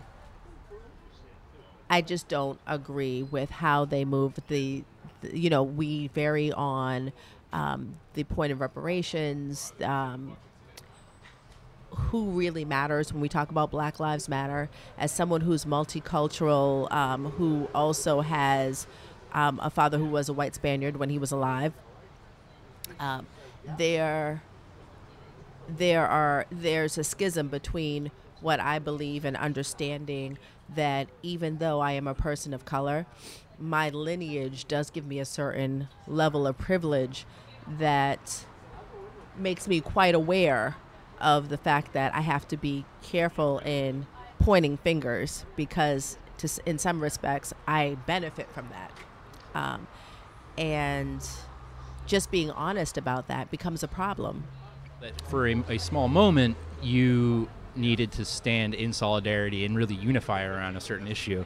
But after the fact, or before the fact, or even during the event itself, what are your efforts to sort of differentiate, draw distinctions? Because ultimately it's a heterogeneous group that's coming together. Right. And I think you probably have to think critically about how you draw lines. One of the ways that I did it was to make sure that when media reached out to me, I responded, because again, while I respect the work of Monica, through Violence in Boston and Black Lives Matter, and feel that there's a place for all of those, we did not agree on every single issue, and my community does have a certain perception around who I am, and I'd like to stay true to that. The thing that makes me me, the characteristics that make me who I am, that have allowed people to trust me, really should stand true and shouldn't be lost because I stood in solidarity with other groups of varying beliefs. But what we all believed in, as I mentioned before, was that this white supremacy issue is something that we all can address and we need to address together.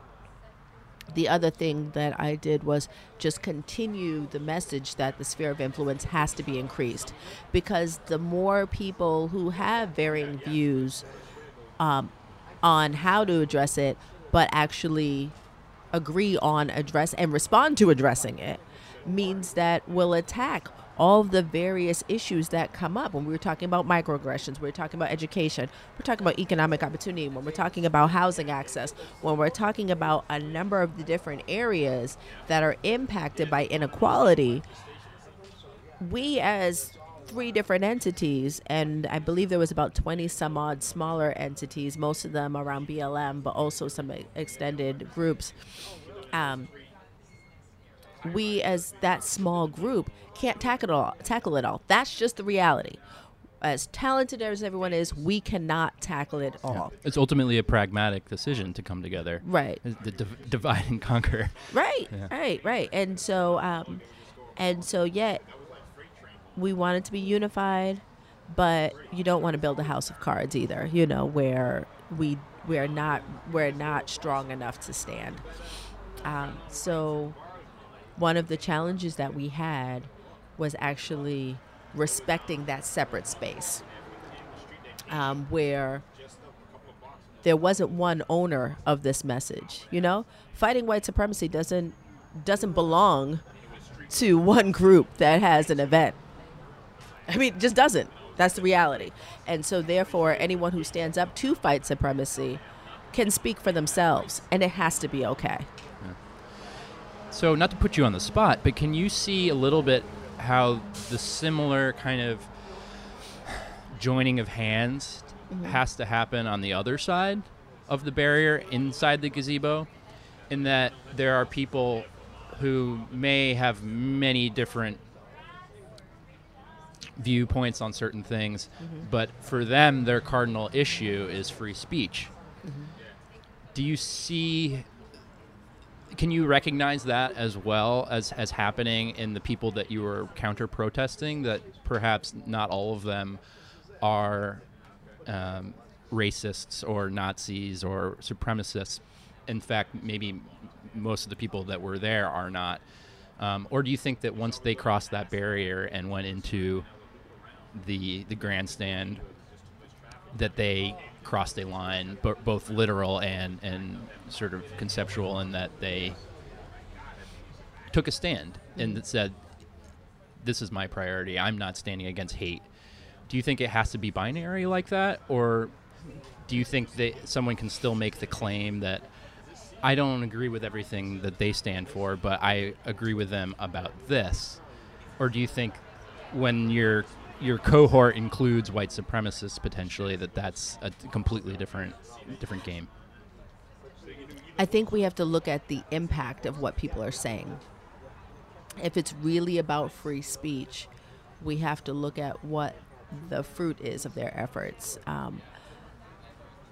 If it's really about free speech, why was there not a diverse presentation of ideas that addressed an issue? You have to also look at what is the purpose of that free speech. Is it to bring us to a constructive place where we can have greater understanding even if there's disagreement?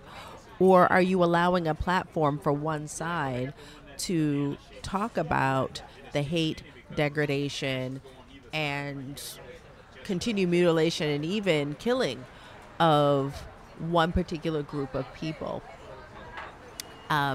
When you don't look at that balance, you are part of the problem. So I think I've been consistent in saying you could say whatever you want, but if you have the right to say what you want, you also have the responsibility of dealing with whomever's going to stand up to hear it. If somebody wants to know if you're a racist and wants to stand up and watch you say it to be sure that's who you are, so they know who their enemy is. Well, if you believe in what you're saying, what's the problem in us being there to hear it? there has to be some level of shame if your issue is that we're going to be there to see who's speaking against our people. Or speaking against, and when I mean our people, I mean humankind, right? Because for me, being multicultural, it's not about a black or white issue, because they're both part of who I am, right? As I mentioned, my father was a white Spaniard. My mother was, my mother is Latina as my father, but they have traits coming from different areas, right? But still, being Latino transcends race for me. I'm multicultural. And so what does that mean for me? I have to be concerned about everybody, because that's part of who I am. Likewise, we have to be concerned about the world around us, because you can't think in a silo. You just can't do it. So when we're bringing it back to this issue, I can see where you have a right to free speech, but where are you taking the responsibility for where that speech is going, for how it's either going to build or destroy, and what is the impact on those people? It's not okay to come and say, I'm just going to join with a bunch of people who have a right, but I'm going to take no responsibility for what that right actually produces. Speaking of what it produces, things like the signs, Nazi flags, Confederate flags, and I think going all the way back to the issue of the Confederate monuments, that sort of was the groundwork for the Unite the Right demonstrations that resulted in Heather Heyer's death and all the terrible things that took place in Charlottesville. How are those, how is that imagery absorbed, and how does that affect communities of color? And you're having worked, is it something that's perceived in a very acute way? How do you think people of color, when they see that kind of symbolism, how does it make them feel? I mean, it's varied, right? For some people, depending on what the actual statue represents, it can be very hard hitting.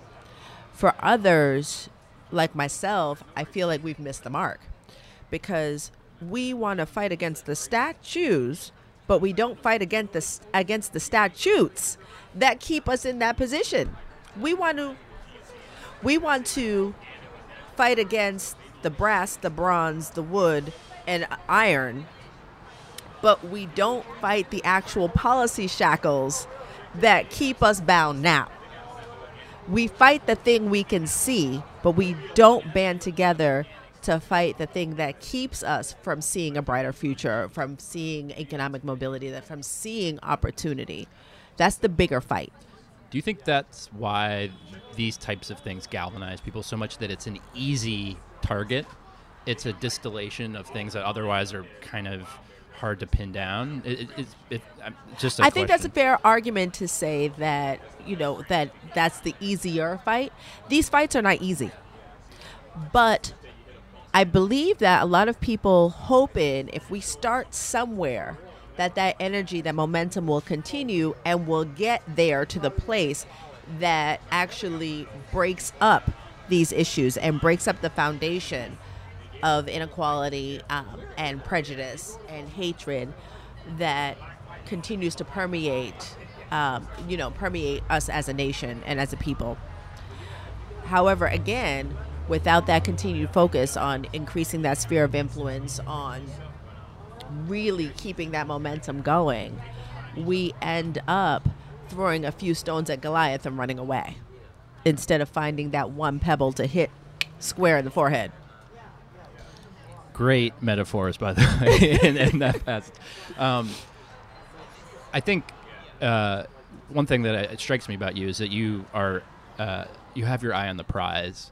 I don't think there's a lot of smoke and mirrors with a lot of these things, and I do think sometimes you lose track of the real issue, and you have your finger on the pulse. Also, you're not only are you an activist and an organizer, but you are sort of moving towards a political career. Am I correct to say that? Yes, that is correct. So, putting yourself in imagine yourself in a position of power. Policy-wise, what are some things? And let's just start here because, think local, right? In Boston, what are things that you would push for as a leader of this city that would address the system of inequality that you take issue with? One of the things that I would address in politics or from a policy perspective is working locally with the state on things like promoting the legislation for tenants to have the first right of refusal when properties being sold. We really need to empower those who live there to have a chance to actually buy that property. I think that a number of the affordable parcels that are coming up are not really affordable to the everyday person, considering that we're in a district where at all the zip codes, there's only one zip code where our residents have not maxed out their earning potential at the age of 45. So we really need to look at locality pay. We need to look at how we're pushing ordinances and hopefully subsequent state legislation to push for higher wages, to push for benefits that actually allow us to have a benefit to working, so that people can survive the work that they do every day. We have, we're in a national crisis where across the nation, people cannot afford a 2-bedroom apartment. And yet in Boston, we're in the third, and we bounce between the third and the fourth highest rental market in the nation. How much more impactful is that issue for us? Especially when the housing stock for a number of other major cities like ours meets the need at about 87%, and we haven't even hit 70% of housing stock that actually meets the needs of the actual housing composition of households that we know exist. So if we could build it, we can't access it. And the stock that's accessible is not actually accessible to us, the everyday person that's living and working 2 and 3 jobs to survive in this area. So those are some of the things that I would work on.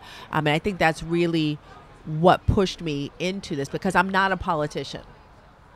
I am someone who understands that the political process needs to start working for the people, and we need to stop with these games and crumbs that we are feeding to our community and saying, oh, look, we negotiated with these businesses to bring $1 million to a park, but we are replacing those millions of dollars with a 26-story tower in the middle of Roxbury that has rents of $2,000 to $5,000 for micro units in an area where the median income is between $32,000 and $35,000.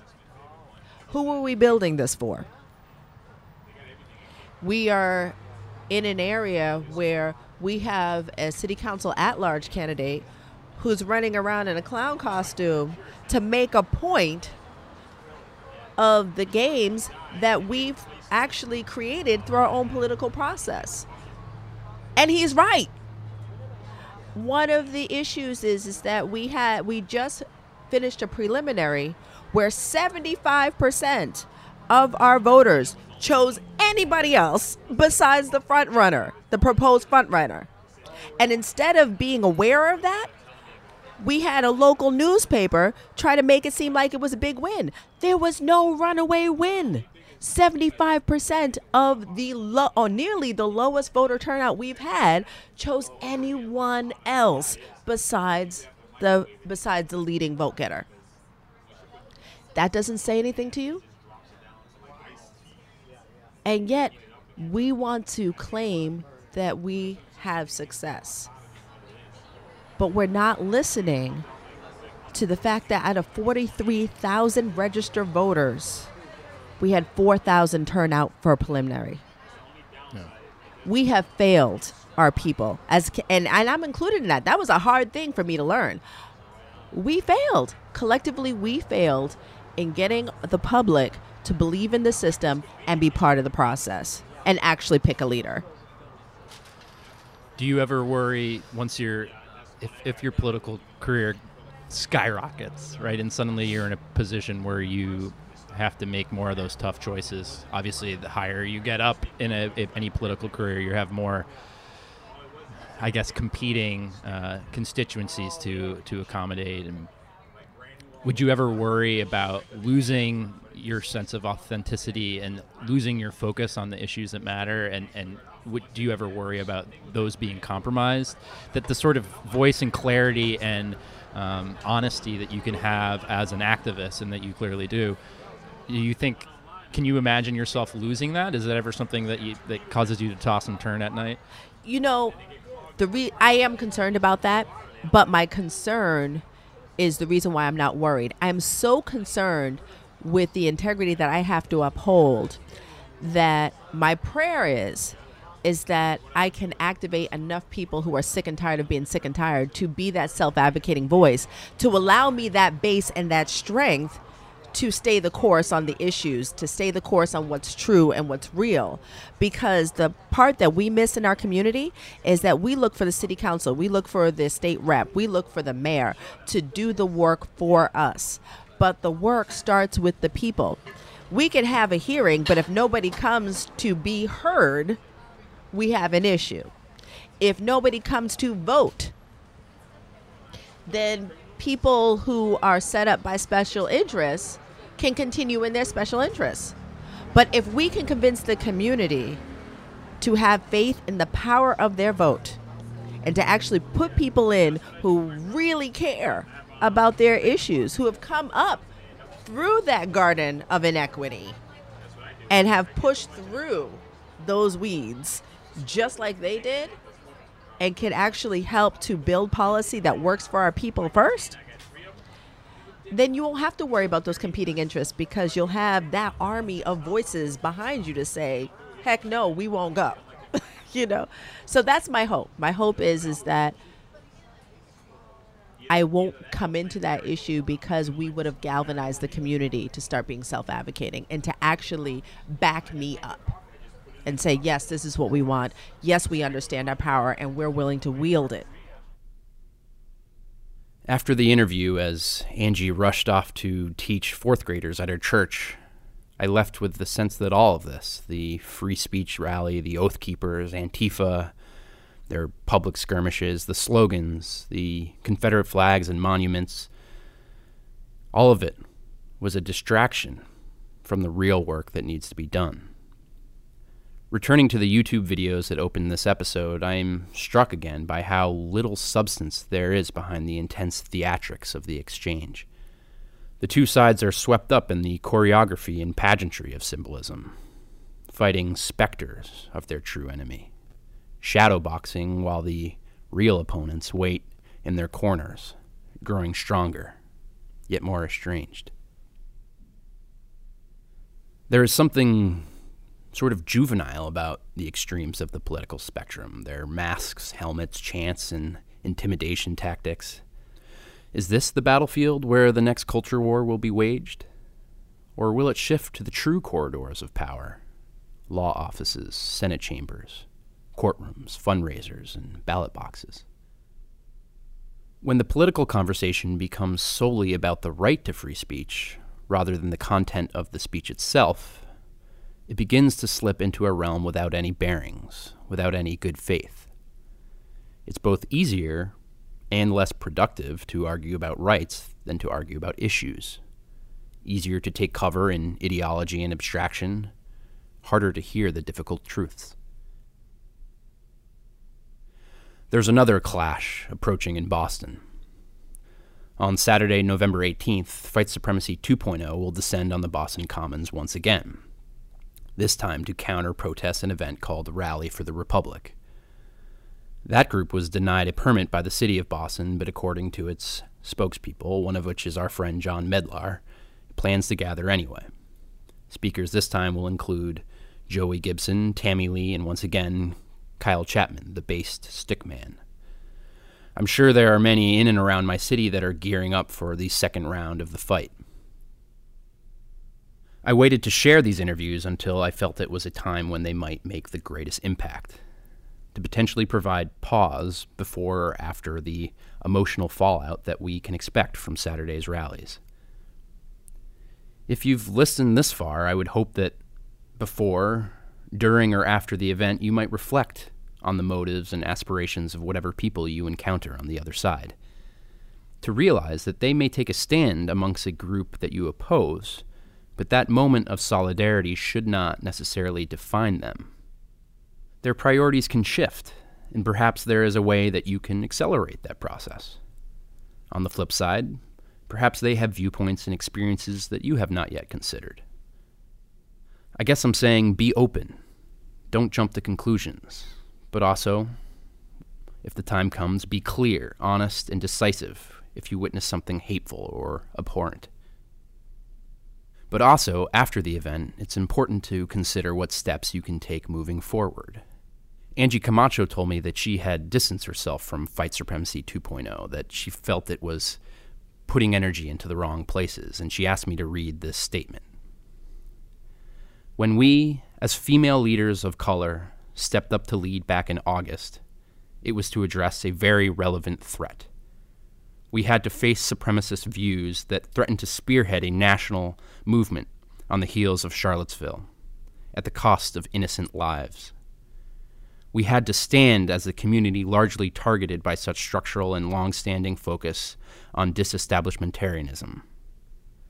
We had to be brave enough to face the attack on the Black and immigrant communities, to say, in solidarity, that hate cannot live here. However, as leaders, we also had a responsibility to turn that prolific moment into a movement. But we did not take the opportunity to do so. From the last rally to now, we had not expanded beyond the core sphere of influence to initiate the building of a foundation on which the ideals that brought over 40,000 people could stand. While I respect the work of my sister colleagues, I do not feel it appropriate to rally again under these circumstances. We stated our message successfully, but now is the time to host constructive community conversations to develop critical change. And that message was once again from Angie Camacho, leading up to the Fight Supremacy 2.0 march this weekend. For myself, I plan to continue to think about the ways in which my speech and attitudes can affect oppressed peoples, while remaining cognizant of how I can use my freedom of speech for good in this world. And I also plan to reach out to Angie Camacho about how I can make a meaningful difference by volunteering in my city. Since this is the first podcast, I thought we would talk a little bit about the types of episodes you can expect going forward. I have some plans to address some specific lifestyle choices, belief systems, ways of living and experiencing the world. I plan to talk to an individual who identifies as polyamorous. I have a show planned where we will discuss using virtual reality to transition prisoners before they reintegrate into society. And I also plan to talk to an elderly fellow about what it means to be at the twilight stage of his life. So we may not return to politics for a while, but I hope that you're able to draw some inspiration or some clarity from the interviews that you heard today. I'd also like to give a couple thank yous to people who made this episode possible. First of all, I'd like to thank Steve, who generously provided some music tracks that you heard throughout the episode. I'd also like to thank Tyler Ebling and Natalia Rame for facilitating the interviews that you heard in this episode.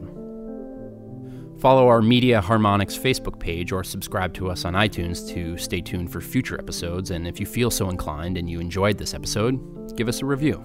It always helps increase the visibility of the show on the iTunes podcast store.